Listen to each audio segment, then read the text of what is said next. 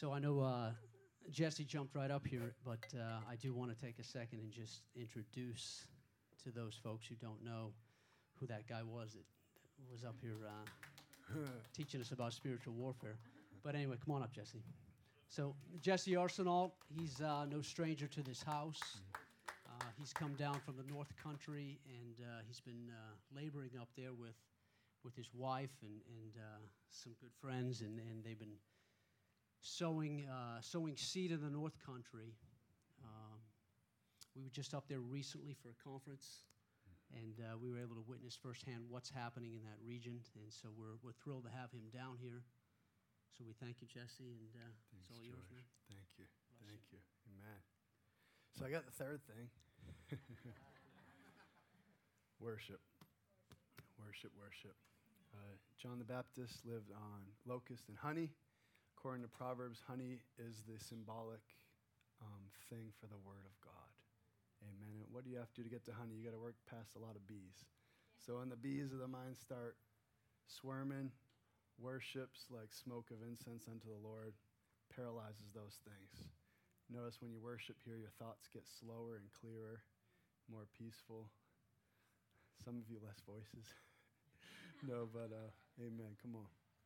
Come on.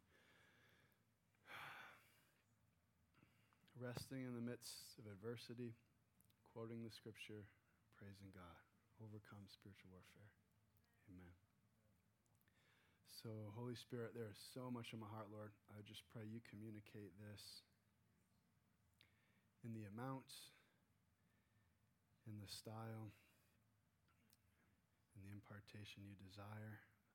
I pray for ears to hear, eyes to see. In Jesus' name. Amen. Yes, my wife Jacqueline and my little redhead ginger 1-year-old's in the back. And it's so good to be here. We had a wonderful night in Manchester at the Merge last night. Just a bunch of ministries getting together to just worship God, man. I always love when I come down here telling the story of the beginnings of Kingdom Awakening Ministries, because I was kind of just part of it on a small way at the beginning stages, but I don't want to spend too much time with all that stuff. I want to get right into teaching. Are you okay with that? I actually felt to touch on tithing, but I waited for after the tithe buckets because I didn't want to manipulate you, right? And all the tithes are going to KA, not Jesse. So I just want to be clear. There's so many impure motives, known or unknown, in ministry. A lot of you who've been, doing your best to follow Jesus have probably noticed that, seen some stuff behind the scenes. It's very easy to get a critical or judgmental heart maybe towards the church. But honestly, you got to stand before him one-on-one. What did you do? How much were you burning? How pure were your motives? What did you do with my son? Amen. So that will keep you walking straight and not getting critical or bitter or unforgiving. And I notice how many wonderful followers of Jesus have honestly just fallen away from God and walked the other way, and it puts a fear of the Lord in me. I want to stay close. Fear of the Lord makes you stay close, not make you scared of God.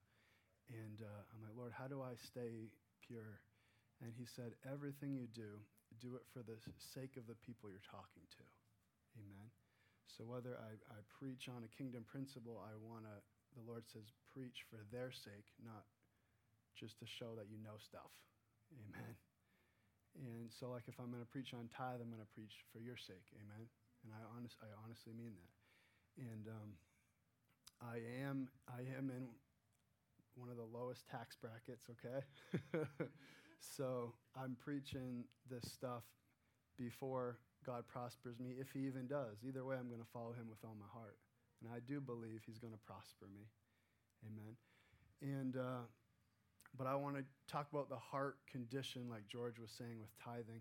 First of all, one of the biggest lies with tithing is that it was part of the Mosaic law, Moses' law, which is not true. Tithing actually came from the seed of our father Abraham.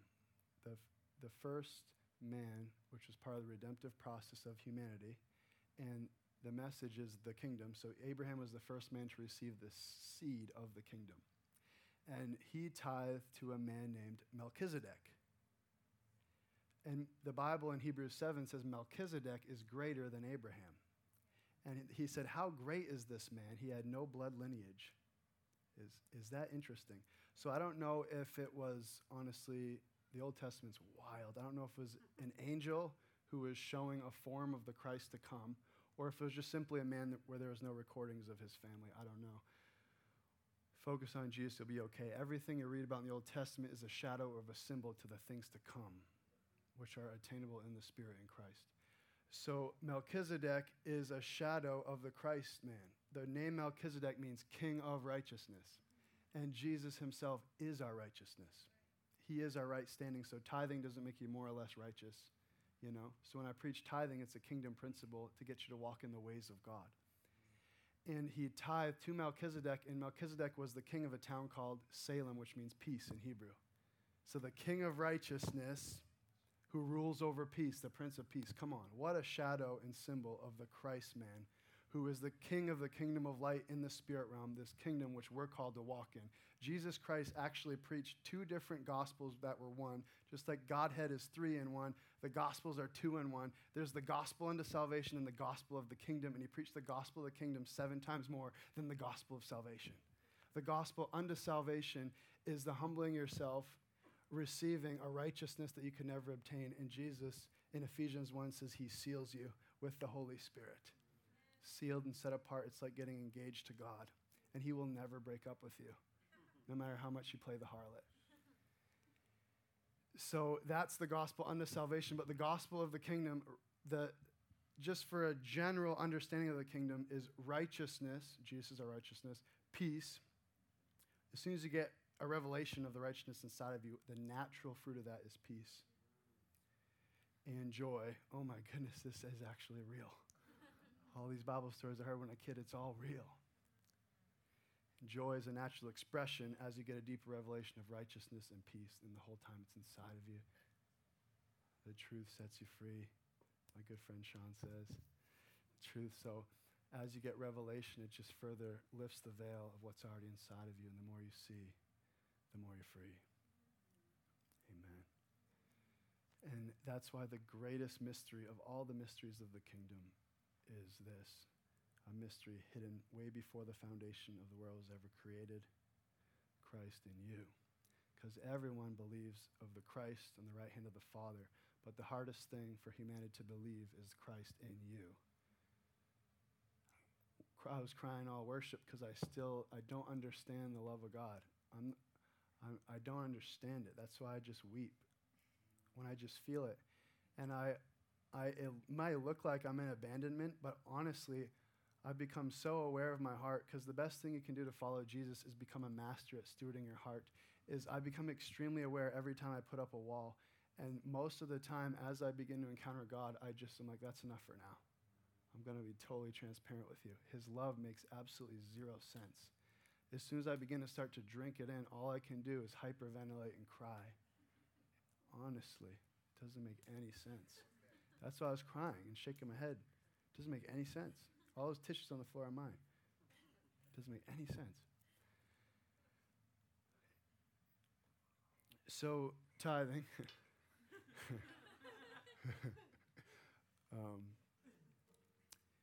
Jesus says this, right? He says, you can't serve two masters.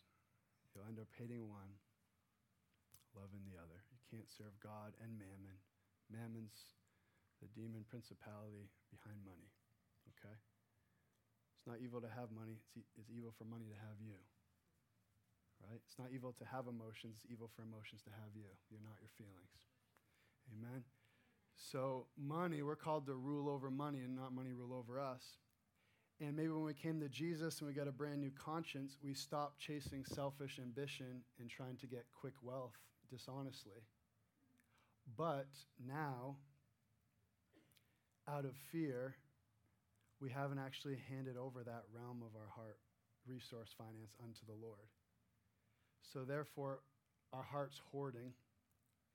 And even though you're not chasing wealth and ambition in a perverse way anymore, mammon's still ruling over you because all your decision making is because of money. So he has you frozen in fear, and he has you clutching your resource because, and in reality, you actually haven't given him that part of your heart. That's called the steward money. So 10% is a great start.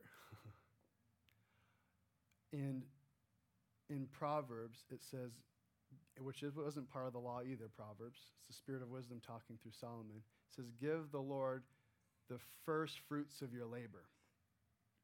Back then, cattle, fields, flocks, that was resource. That was money. So give the Lord your first 10%, not your last 10%. Amen. First thing, when your paycheck comes in, it's like, I don't even look at the bills. It's like, this doesn't belong to me. First fruits are yours. Because for me to stand up here and preach the kingdom when I'm actually not following Jesus in the realm of money, that'd be a portion of hypocrisy, right? So if I'm going to preach on resource, if I'm going to preach on faith, I have to walk in kingdom principle. And kingdom principle, according to Proverbs and Abraham, not Moses' law, is give the first fruits of your resource. Amen. And I guarantee when you let the finger of God touch something in your heart, right? What's young men and women's hardest thing to do? Let go of their significant other. A lot of people won't lay down their boyfriend or girlfriend for Jesus. You know, even though all their loved ones and family say it's wrong, it's just not the right one, I promise you. And they won't let it go.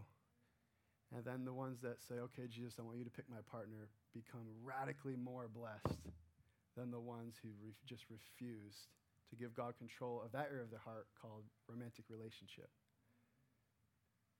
Amen. So this is what I'm talking about with money. So I just want to invite you right now, because we're not tithing again, so you can go home, pray, decide what you're going to choose. If you're going to choose to say yes to that or not. And you don't even have to tithe here. Tithe somewhere where it preaches Jesus as the center. Okay? Whatever that looks like to you, your first fruits. And I promise you, you'll have a joy and a freedom, and you won't get all tense and weird about money anymore. I want you free. That's why I'm preaching this to you. I want you free. So we'll pray.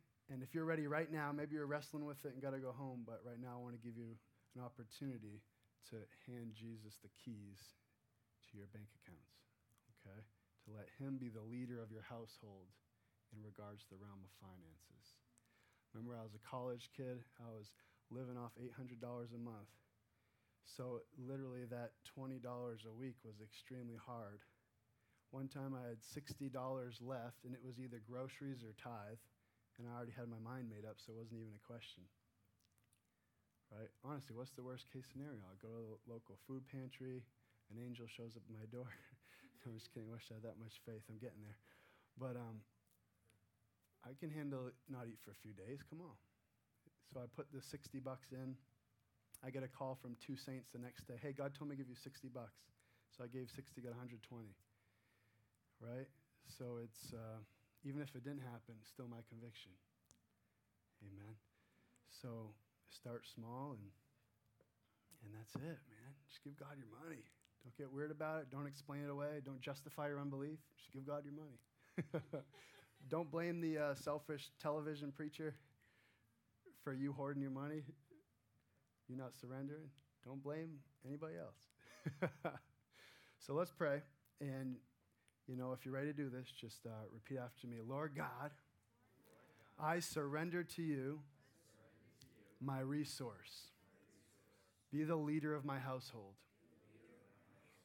in regards to money. Amen. Praise God. And if you're not ready, it's okay. Stay on your journey. Stay on your journey. Keep following Jesus, you know.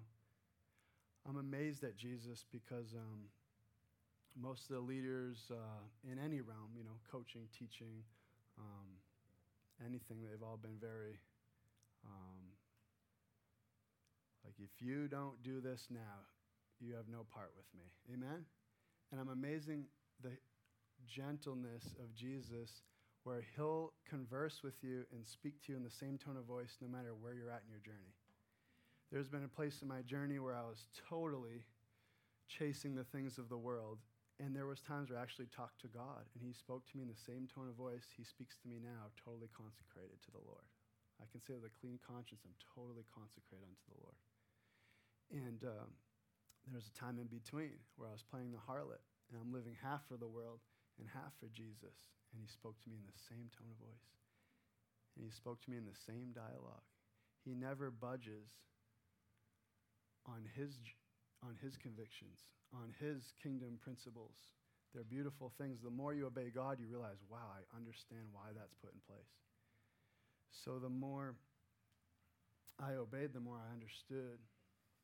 But he's willing to talk about all these things in gentleness without budging, and he's willing to ask all the hard questions. So don't feel like he's offended when you ask him a question. Amen. But I'm going to talk a little bit testimony. Most of us know Ryan Hogan.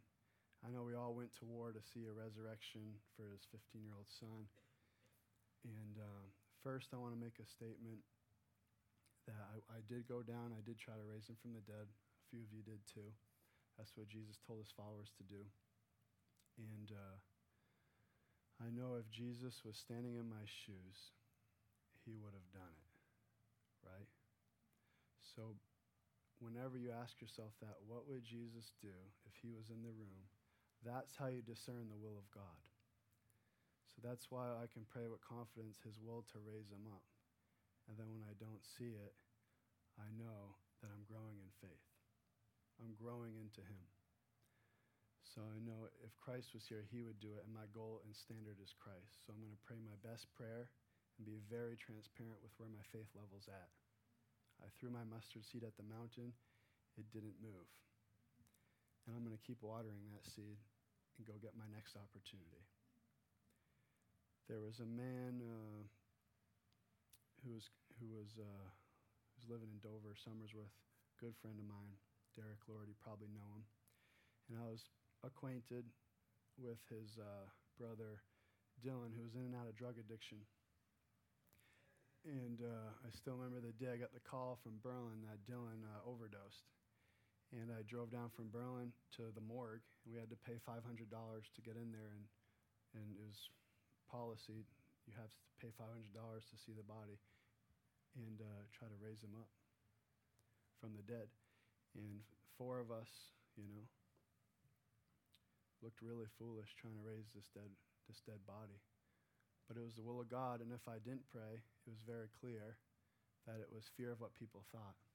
And if you live by fear of what people thought, it will totally make you ineffective in walking in the power of God. Amen. I prayed for folks with cancer, and they've gotten healed. I've seen things I never thought I'd see in my life, but I've also prayed for a mom in the hospital with her 3 little kids there and have her die, right? It's a call that you can't ignore when you follow Jesus. And it's amazing that when you do his will, even if you don't successfully slay the giant, this peace that surpasses understanding, and something inside of you, it becomes very clear that what you did was not in vain. Every try you've ever done is not in vain. Okay, so I just want to give that context before I tell the story. So Ryan, I lived with him in Dover when I was in my grad school year, and I was attending here at the church. October of that year was when this place started in this building. It's okay. And moved up to Berlin with my wife, and I followed Kate and John Patrick at the time. She was still a Patrick. We married Bruce Cooper, and Jessica came up, married John, and then Ryan, he was doing really, really well. The year he was here, just walking with Jesus, amazing guy, great prophetic gift, great faith for healing. And when I went up there. He started stumbling again to some old stuff. He's very transparent about that stuff. And he ended up moving up to Berlin, got into some more stuff, and then got free again and appeared, and we started a business together to try to touch the addiction community, construction business, John and I. And business, and when things aren't good, when trials hit, devil can get in there and cause all kinds of division. So there was lots of tension between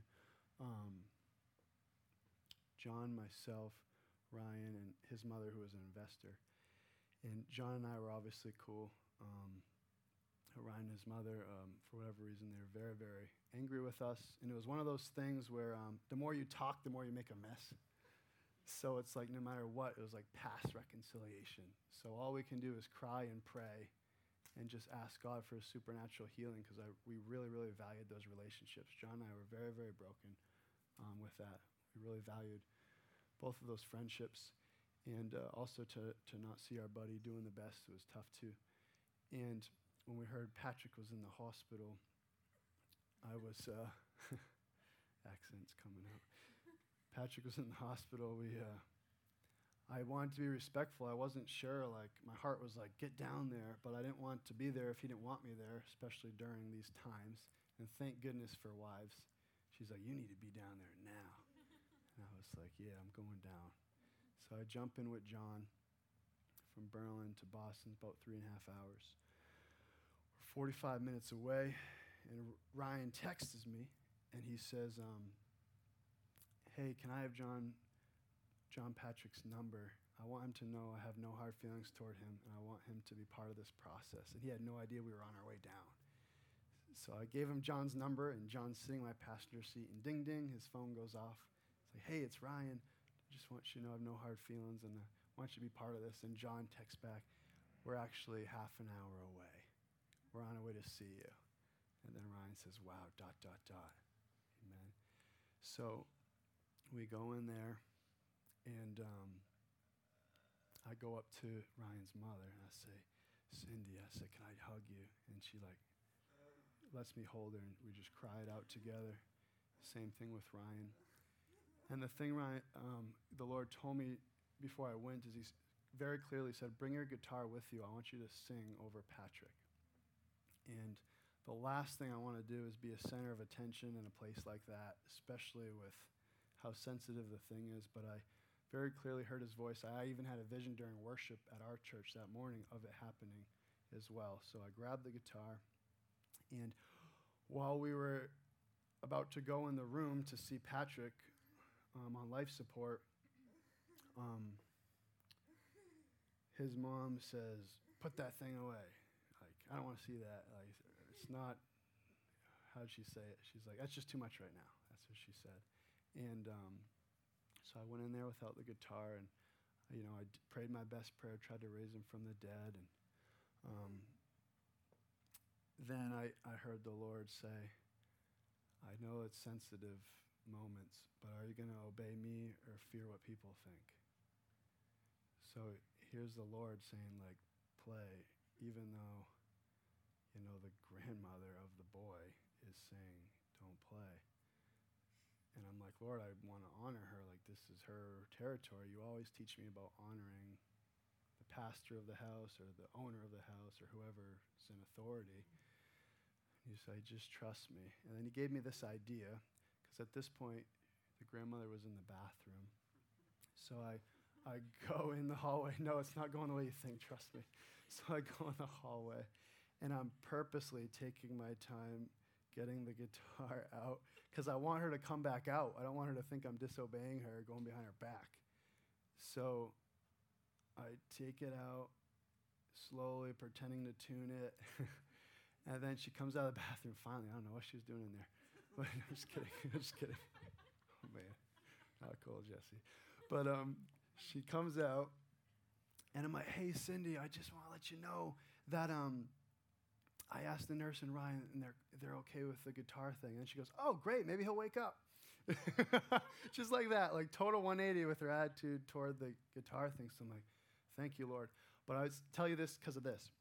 When I'm over a deathbed and two family members, right, and I'm doing my best to follow Jesus, it becomes crystal clear the crossroads of, am I going to choose fear or am I going to choose love?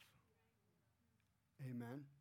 Because God knows my motives, and he gave me a word. And it's either I justify why I don't obey or I obey. And so I begin playing over Patrick, and then she gets weird again. She's like, oh my goodness, we're too loud. We're going to disturb other people. So she runs out of the room. And then as she runs out of the room, all the other parents of the patients say, hey, can he come play over our kid? So she's like, you're not going to believe this, Jesse. They all want you to sing over their kids. And she's not even a follower of Jesus.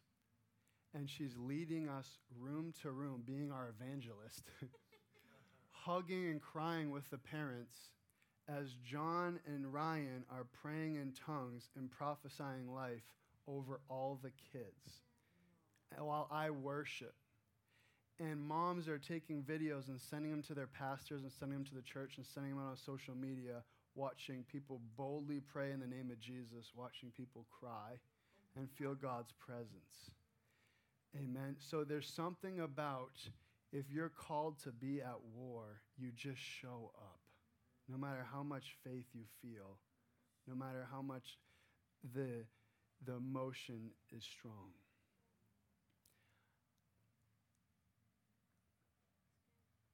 Show up with the hope. Because if you have real faith, right? We're all grown in faith. You know it will happen. There's certain things I know will happen as I've grown in faith over the years. But then behind the faith is something called hope. So I can't say, if I saw many dead raisings, which is happening from some ministries that I know, I'd have a confidence probably. I'd have faith going in. But I had the hope of glory and a mustard seed of faith. So I go in with hope that something will happen. What is the glory of God? It's his tangible presence in my simplest definition. So there's a hope that a realm of glory will come in. And then there's a teenage girl who was one of the kids in the hospital bed next to Patrick. Turns out she was in there for trying to commit suicide, and John Patrick leads her to Jesus. And I'm like, do you feel that peace? It was a real born-again experience. She's like, yeah. I'm like, hold on to that. That's Jesus inside of you. He'll never let you go. Amen. So a woman got born again. I never followed up to see if any healings were taking place.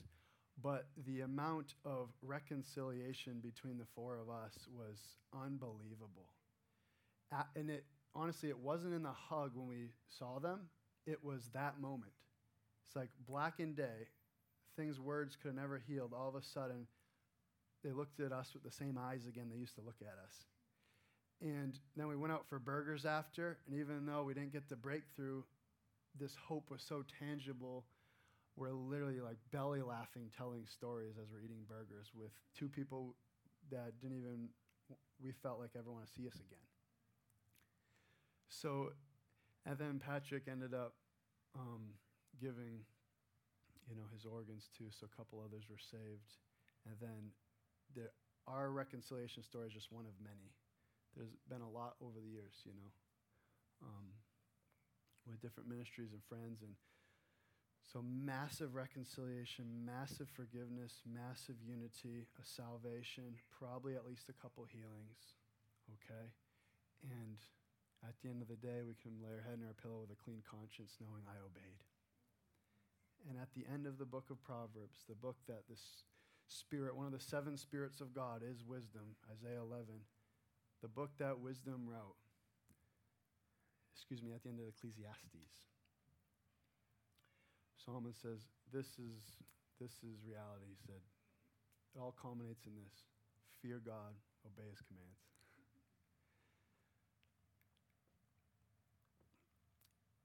You go over to someone, look him in the eye, say, you have peace.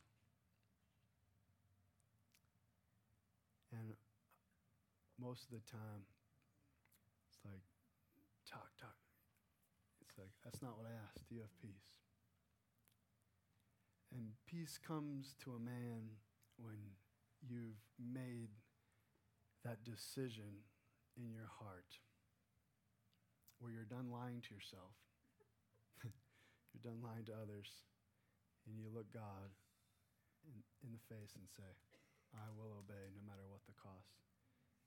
Jesus understood it was extremely high cost to follow him, and that's why he said, count the cost, because you look really dumb if you say, I'm going to follow Jesus, then halfway through say, I'm out.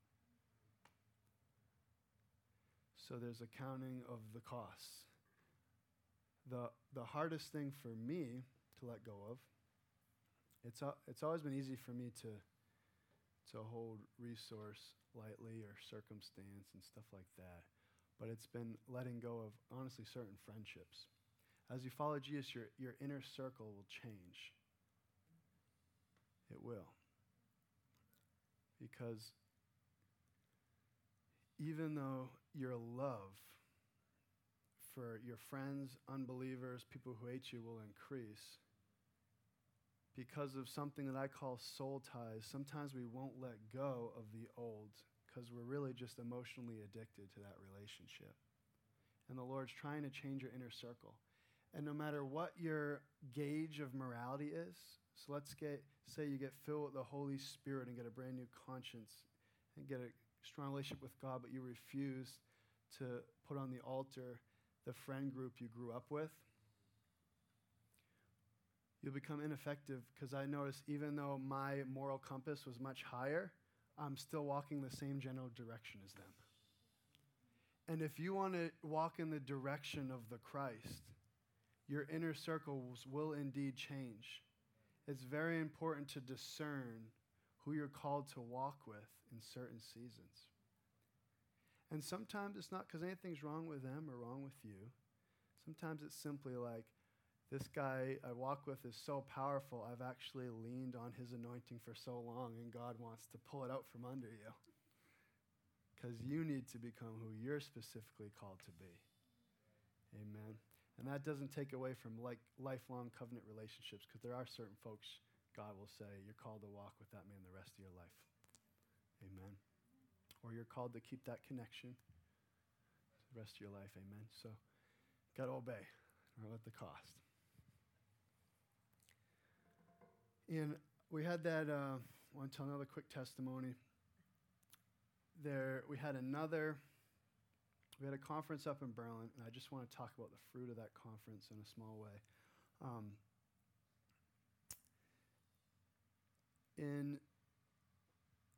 In the group of people who, Jack and I are just really investing in right now, sort of like discipling or mentoring, there's a couple young men who they're not intellectually or socially very with it. Do you hear what I'm saying? They're simple folks. Got the same Christ in me, the same amount of anointing. Do you hear what I'm saying? And God chooses to use these people to make people who think they're wise look really silly, if not now, at the end. But I just want to say this, right? One of these men of mine got so rocked at the conference, man, like blasted, praise God, by the Holy Ghost. And the next night, there's unity service where in Berlin, 7 different congregations, I'm talking Methodist, Lutheran, Baptist, Charismatic, non-denominational, Pentecostal, Foursquare, get together, and they change the location of the church. And so that they don't get into doctrine, it's just like 2 hours of worship, okay, which is beautiful. Like we're agreeing to disagree. We're coming in the name of the one true God, the Christ himself, the Word of God made flesh, who's one with the Father and the Spirit, Apostles' Creed, Nicene Creed. And we just worship God, and it's been really wonderful, the healing. And it's funny how those of different tribes who really do want God, eventually they see what the other tribe has is real, and they'll either come join or they'll walk in it in shrewdness in the tribe they're called to. man, there's only two kingdoms in the spirit realm. So you're either in one or the other. And there's covert missions where you're like secretly called to be like Holy Ghost yeast in a Pharisee batch of bread. Or the other way where you're called into the world. Where you're called into the world like Daniel was, and you're called to bring the yeast of the kingdom into the world. Or you're simply called to be just a leader in the faith, like a Peter, just speaking to thousands in the name of the gospel. Amen. So anyway, what man's called to do, don't try to judge people or figure out who they are. Just love and honor them. Continue to call forth the Christ inside of them. So anyway, this guy gets so rocked at the conference, and he goes to this unity worship service, and the Holy Spirit falls on him, and they're in a cessationist church. Cessationism means you don't believe in the gifts of the Spirit. And the Holy Ghost falls him in the middle of this thing, and he starts praying and yelling in tongues, and they think tongues are of the devil. And he's like, we need to pray for healing now. And the leadership of the cessationist church handed it over to a guy who doesn't know one way or the other. He's just like, I just love Jesus. I got saved a couple years ago. So he's like, oh, yeah, go for it. Pray for my daughter. So he's praying over everyone. People are getting touched by the Holy Spirit. But everyone, including the leadership of the cessationist church, gnashes their teeth and walks out of their own building. And I hear this. And honestly, my first instinct was this, because there are times where people just shout in tongues, and it's out of order. And it's like, listen, like, I'm leading this meeting. I'm doing my best to follow the Holy Spirit. I don't think we're doing that right now. Just hold on a second, you know? There's times where the Spirit just falls, like I explained, and it's like the person loses control, literally. He just falls on you. And there's times where people just like, I feel like yelling in tongues right now. And there's contexts where there's a freedom to that, especially during worship in a wonderful ministry like this. So I originally thought, I think he's just yelling. But then my pastor says, no, Jess, like, it fell on him. It's the real deal, man. And he's the one who's been taking 15 years to try to bring unity to all these congregations. So he's very neutral. He's not picking one side or the other. He's like, no, this was the real deal, Jess. It's made a mess, and it's awesome. And oh, boy. And I go into a dream. I kind of, like, that's cool. Shrugged it off. I go into a dream. I believe it was that night or the night after. And I go into a dream, and I see Bill Johnson, his wife Benny Johnson, and his son Eric Johnson. And just by revelation, God speaks in night metaphors. Most dreams are metaphoric. I knew it just represented the Trinity, Father, Spirit, Son. I knew it just represented the Godhead. And in the dream, I was looking at their eyes. The love. I can't even, the first week I talked about it, I'd cry when I thought about it or talked about it, but the love and the goodness, and this was the main attribute of the love and the goodness, it was acceptance. And I was with the guy who did this at the, do you hear what I'm saying? In your dream, yes. you were with the gentleman that broke out in the spirit. Yeah, and But you dreamt this dream before that happened. it was before? To clarify. Okay, thank you. And so I'm with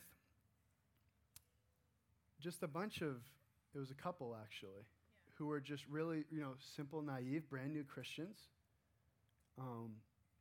And we're with Benny and Bill, and the acceptance was like, it was mind-blowing. Like, I realized I don't actually know the goodness of God after I had this dream, and I saw their eyes. It was like seeing the eyes of the Father, the Spirit, and the Son all at once. And we're in the neighborhood of Benny and Bill and Eric's house, which just represents the Trinity. And all of a sudden, one of the guys runs into a neighbor's pool and does a cannonball. And I'm like thinking, oh my goodness, boundaries, that's rude. What are you doing? Oh goodness. And I'm like, gently like saying, come out of the pool. Let's go back to our guest house. And then another man in the dream, another, simple folk, comes to me, he's like, I can beat you at a race, Jesse. And this guy's extremely overweight. I'm not talking about the guy who prayed in tongues. I'm talking about a different guy in the dream. This guy's extremely overweight in the dream. And he's saying, I can beat you at a race, Jesse. And I'm looking at him like, I was thinking immediately of my college football experience, and I've been an athlete all my life, and I'm like, all right, buddy. So I'm like, bring it on, you know. And we start racing in the dream. And my legs turn to stone. And he's like, whoosh. And I woke up. And guess what the direction we were running in? Toward the Trinity. And I woke up. It's like, Lord, what in the world does that mean? And then I heard about what happened. And I was perplexed, and I was like, I'm a teacher at the private school, which is in that building. People somehow always blame me because I'm like the face of this movement up there. Oh, what am I going to do? And I'm stressing out, trying to be like, okay, I condone tongues, but I don't condone dishonor, and I want to honor your house. But then, and my mind's all twisted up. So I'm talking to God. I'm like, Lord, I need your counsel, because I don't want to fear man. I want to fear God, but at the same time, I want to honor. You get where my mind's at. And I'm like, Lord, I need counsel. And he quickens. Actually, he doesn't quicken yet. First thing he did was ask me this. He said, why do you think I chose him at that church to fall on him? Why do you think I chose him to fall on him at that church? And I said, I'm scared to answer this. And then it became so clear. It was fuzzy but clear at the same time. You know, when you're praying, it's like I know the right answer, but this is really hard for me to accept. And so I'm really tempted to lie to myself right now. But here's the truth. I wouldn't let you touch me like that. There. Would, but not there. I wouldn't let you touch me like that there. I'd let you touch me like that here. But I wouldn't let you touch me like that there. Do you understand what the dream means now?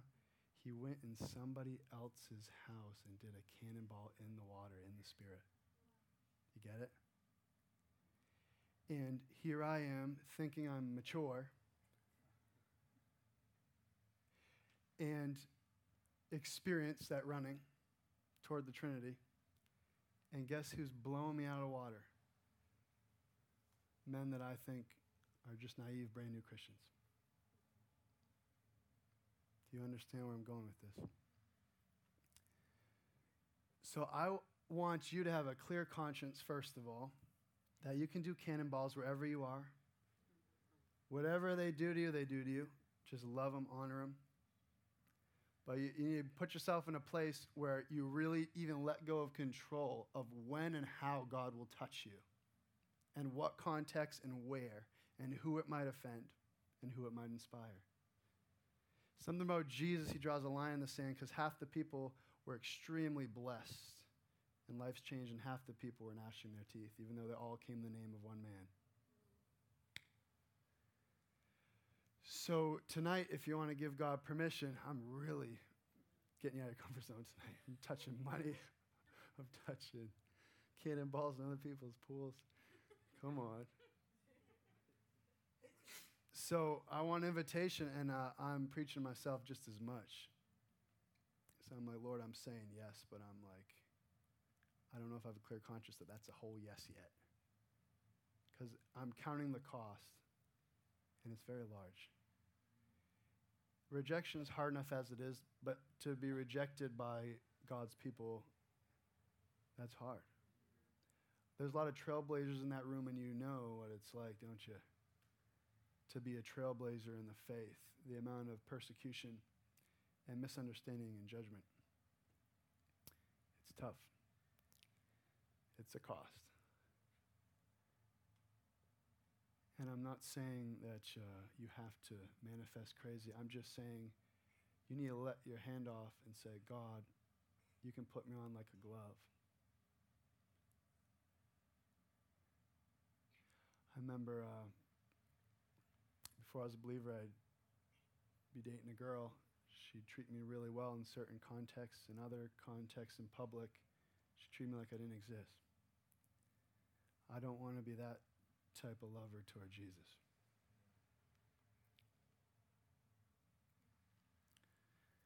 So yeah, I'm just going to invite you to say yes again. Go ahead and close your eyes and let's take this very seriously, because this is very serious. Yeah. We want to see awakening revival in New England, and it's a very high cost. So Jesus, give you our best yes ahead of time. That way we don't have to wrestle in the moment. It's already a yes. Jesus, yes. Amen. Jesus' name. Jesus' name. Thank you, Lord. Amen.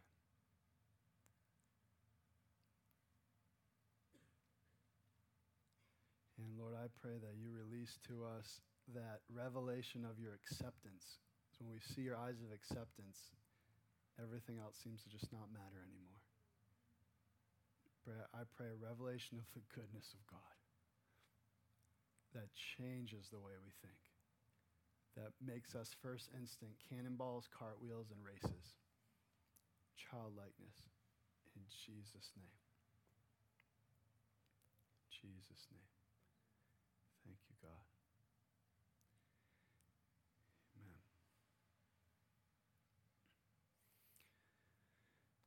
I took up a lot of time with those testimonies. Do you want me to teach still, or do you want to?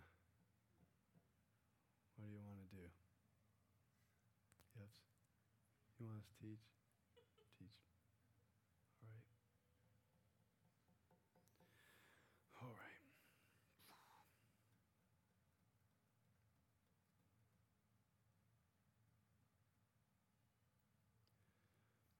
I think I'll talk about the fear of the Lord, and then we'll probably land this plane. A few other directions I wanted to go, but yeah, Lord, I just thank you. Thank you so much for what you're doing. So we're going to talk about the fear of the Lord.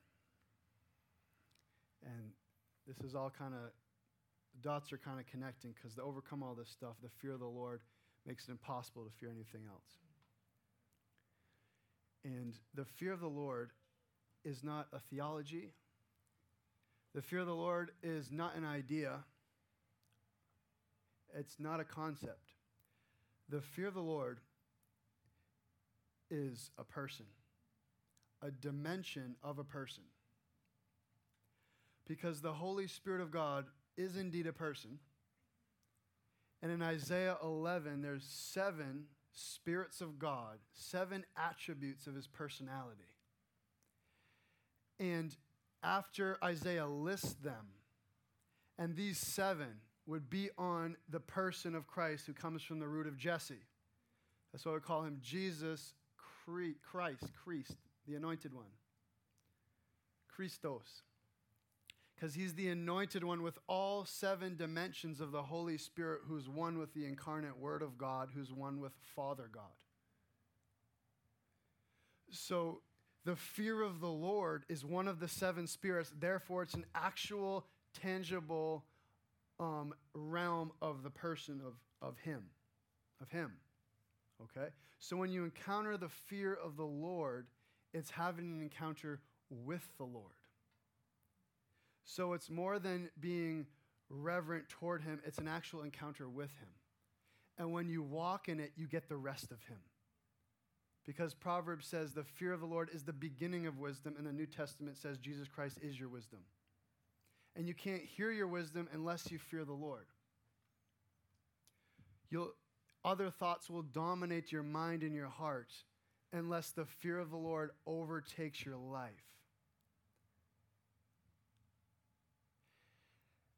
Study every revival. Study the book of Acts. study the Old Testament manifestations of his most wonderful glory, they all had one thing in common. A group of people feared the Lord. And when I'm step off this pulpit and out of the corporate gathering, the fear of the Lord is a constant sensitivity, being very aware of my conscience and where he's leading. But in a corporate setting, the Bible very clearly says, you, the assembly of the saints, you will fear the Lord with great trembling. So the fear of the Lord when people gather. There's certain times where worship crescendos and you feel like something might seriously happen here.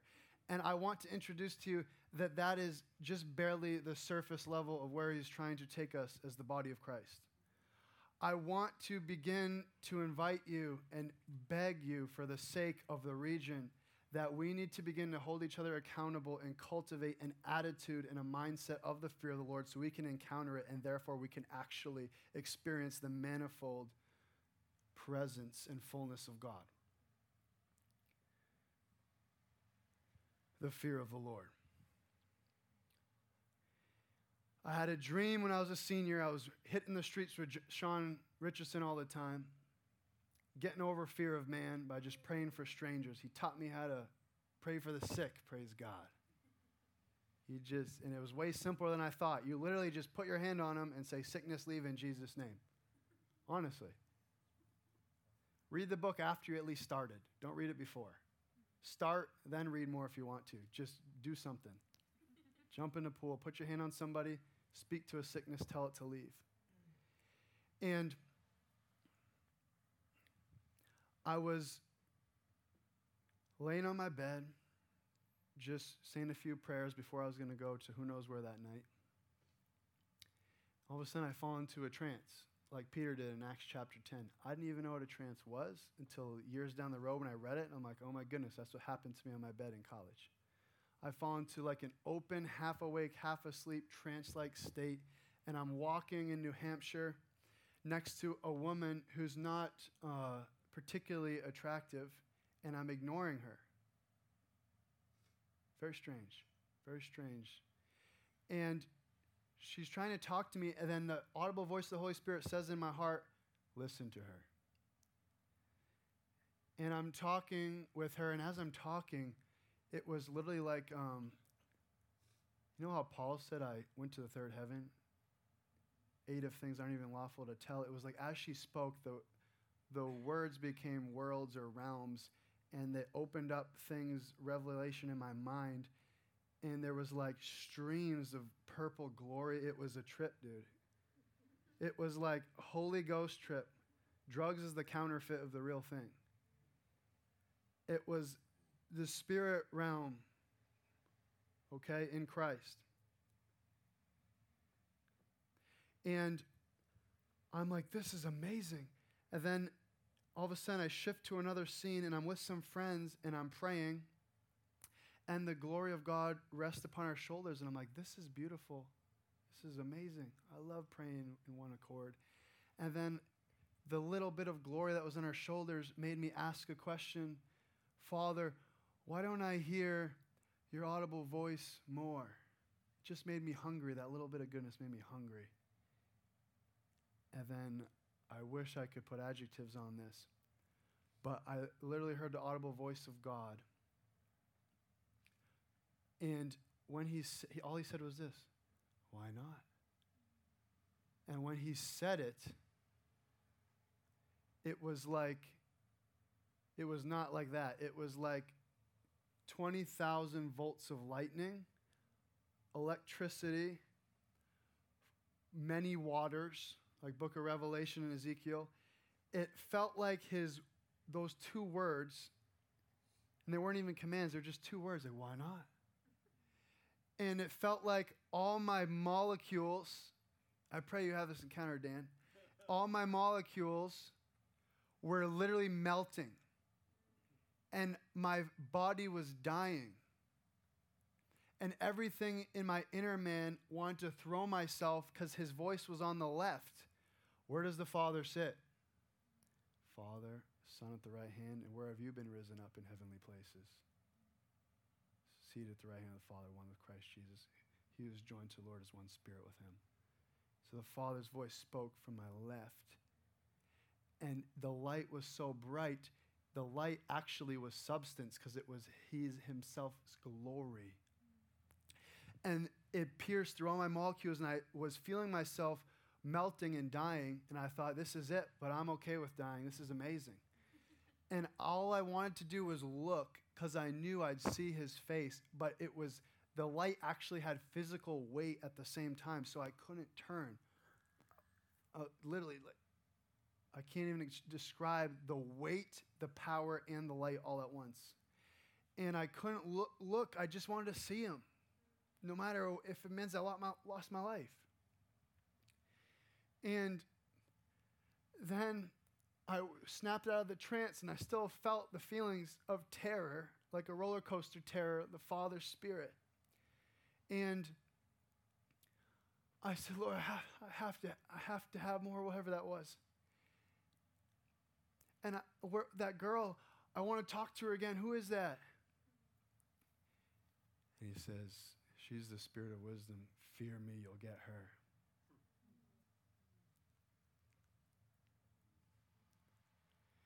And this is symbolic, so I want to be clear. That was symbolic, that girl, of the person of the Holy Spirit, who's one with the person of the Christ, who's one with the person of the Father. It's not male, female. Come on. And to confirm what I'm telling you,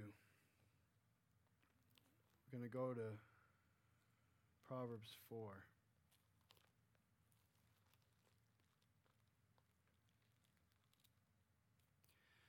A lot of these things I haven't told many people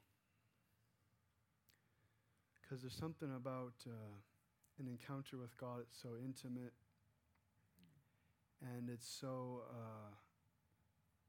you're like, there's no point of even trying to explain that to anybody.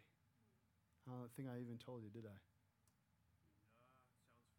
Sounds Sounds familiar. familiar. I don't think that one, but I remember the prince. I remember one of them. Yeah.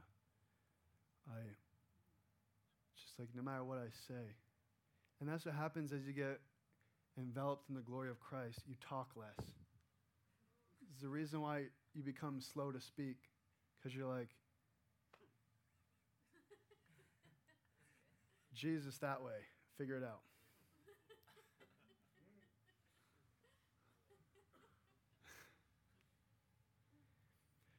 So check this out. Chapter 5 keeps connecting. First words. Keep my commands and live. Get wisdom, get understanding. There's even exclamation points here. Still on verse 5. Do not forget nor turn away from the words of my mouth. Do not forsake her, and she will preserve you. Love her, and she will keep you. Who's her? Wisdom.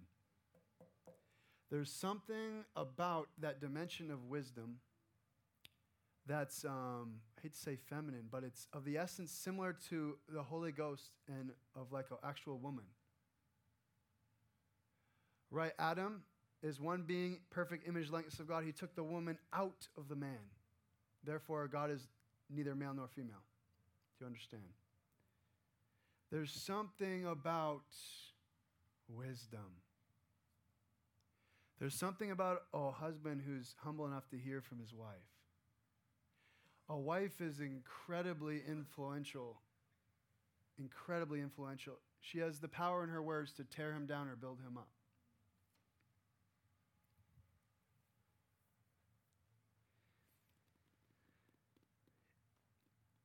And woman, even if your husband's not loving you like he should, it's your job in the fear of the Lord to honor him as if he's Jesus.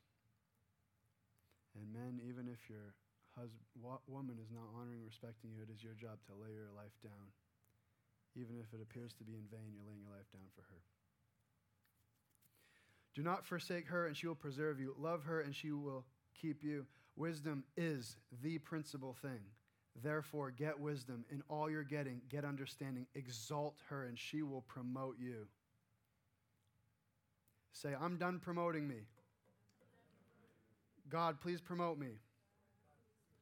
Your will, your timing.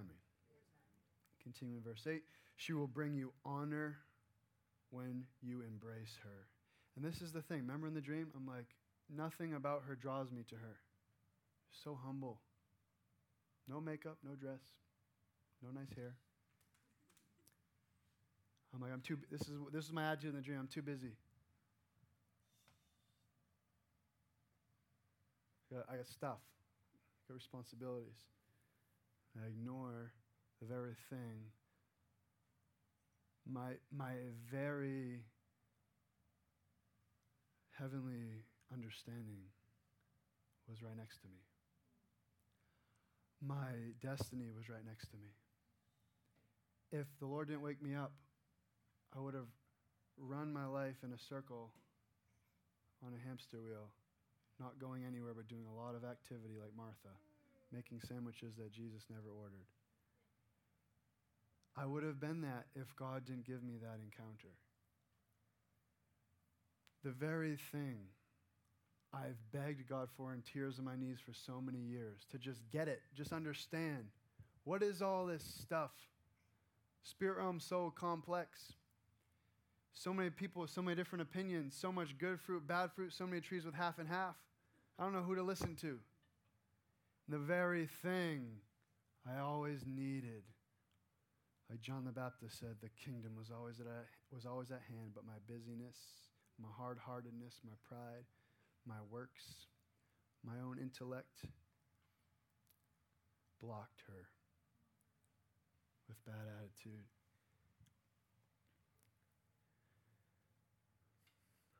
She will place on your head an ornament of grace, a crown of glory. She will deliver you. Sometimes you don't need a power minister to lay hands to get free of a demon. You just need the voice of wisdom to tell you, you've been believing this for a long time. Check this out. And the truth sets you free.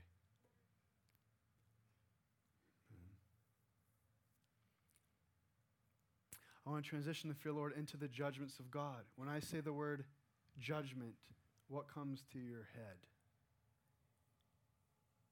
All right, don't have to say it out loud, but I guarantee you when I say the word judgment, first thing you probably think of is judgmental, right? You think of man judging me not good enough, God's scary. When I say the word judgment, and I'm not going to teach long on this, I just want to introduce you to a way of thinking so God can lead you into a place of understanding. Because the judgments of God in Psalm says the judgments of God are clean and to be desired by men. The judgments of God. So when mankind judges, what's the fruit of that? I'm better than you, you're not good enough, figure it, right?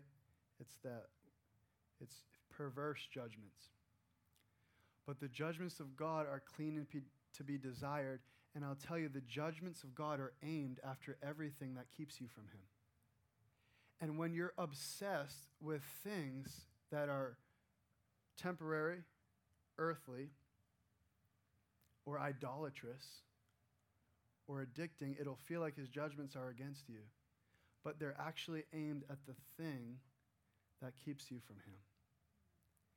And that's why, as you begin to fear the Lord and love wisdom, you begin to cheer when stuff starts getting broken off your life. There was a time I'd do anything to get my next sin in. And then there became a time where no matter how hard I tried, I couldn't get free of the sin. But then when the righteous judgment of God came, it set me free. So the judgments of God, wonderful. And there's like 7 different ways to what that word even means. There is a righteous judgment. There is judgment in regards to principle. This is actually wholesome. This is actually not. There's a judgment call. Someone hits a baseball, fair or foul. That's foul. It's not all right. Right? So there's many forms of judgment. And then there's actual judgments where it's like exalting judgments, like I have judged you worthy, right? And what's a father's heart? Always to promote the Son in these sons and daughters who are in the Son. You see this modeled in Micah, I believe it's chapter 7 or chapter 8, where the prophet is weeping and saying, I am in this darkness because of what I've done. So he's like, I am in this darkness because of me. I'm in spiritual oppression. And this is a man of God, a prophet. So he's righteous because of faith, not because of his actions. Right? The Bible says the righteous stumble 7 times but get back up. So the stumbling doesn't change the righteousness. Come on. So you're righteous. You're righteous. And he says, I'm in this place of darkness, but the Lord will deliver me. He will execute justice, which is, another translation says judgment. That's what judgment is. It's an execution of justice. So he will execute justice, he says, on my behalf. So say this with me. The judgments of God are on my behalf. They're aimed against the things stealing from me. Even when I mess up, he wants my court case to be in my favor. Amen. Is that good? Is that a redemptive teaching on judgments? Come on. So Jacqueline and I, we've been taking communion, and we've been praying for the judgments of God on our household, and it's been so much fun.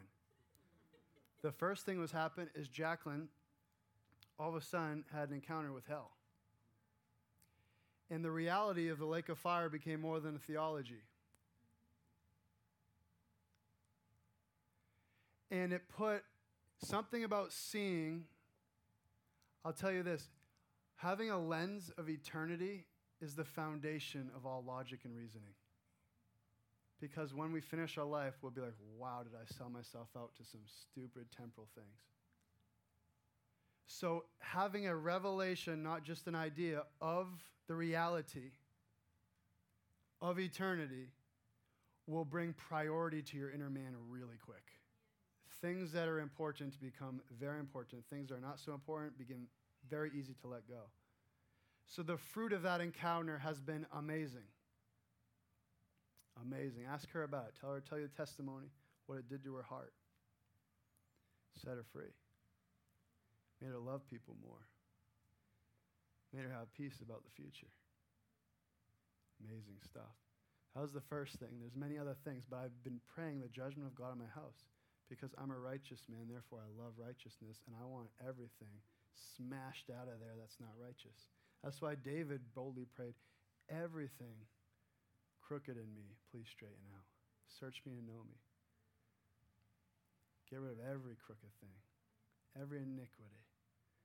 Iniquity isn't a manifestation of sin. It's something in your heart. It's like, I call it an attitude sin. It's a place in your heart where you have purposely hardened, right? He was pierced for your iniquities.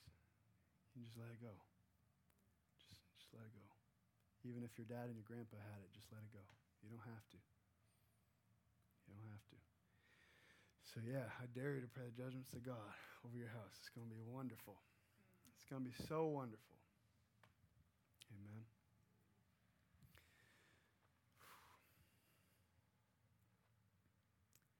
I think I'm going to stop there. I really, really would like some impartation, especially fear of the Lord. Especially the fear of the Lord. So I think what we'll do is, Lord, help me. I'd like everyone to come up unless you really don't want to. And just line up, okay? And posture yourself for an encounter. I have so much faith right now. I just watched Jesus Image 2019 when Randy Clark ministered, and he totally renewed my mind on what impartation was. I always thought I walk in a specific gift, I can pray someone can receive what's in me. But he said, no, there's a greater place. He said, when you stand in front of the corporate body, you're just putting on Jesus, and you're just saying, Holy Spirit, who are you touching? And just coming into agreement, heaven on earth. And he was telling stories how, like, he was just say, all right, the Holy Spirit's touching her. God, yeah, touch her in Jesus' name.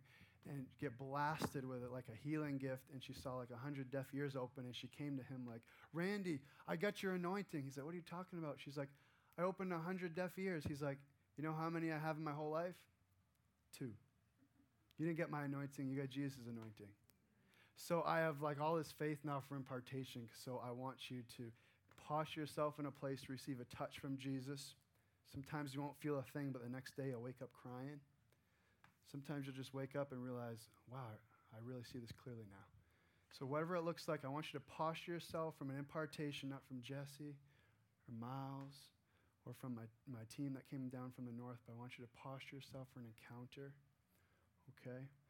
Grace, if you want to come up, just play a little background. And I have faith, the fear of the Lord is going to come on you in a fresh way, and whatever else he wants to impart, okay? Whatever else.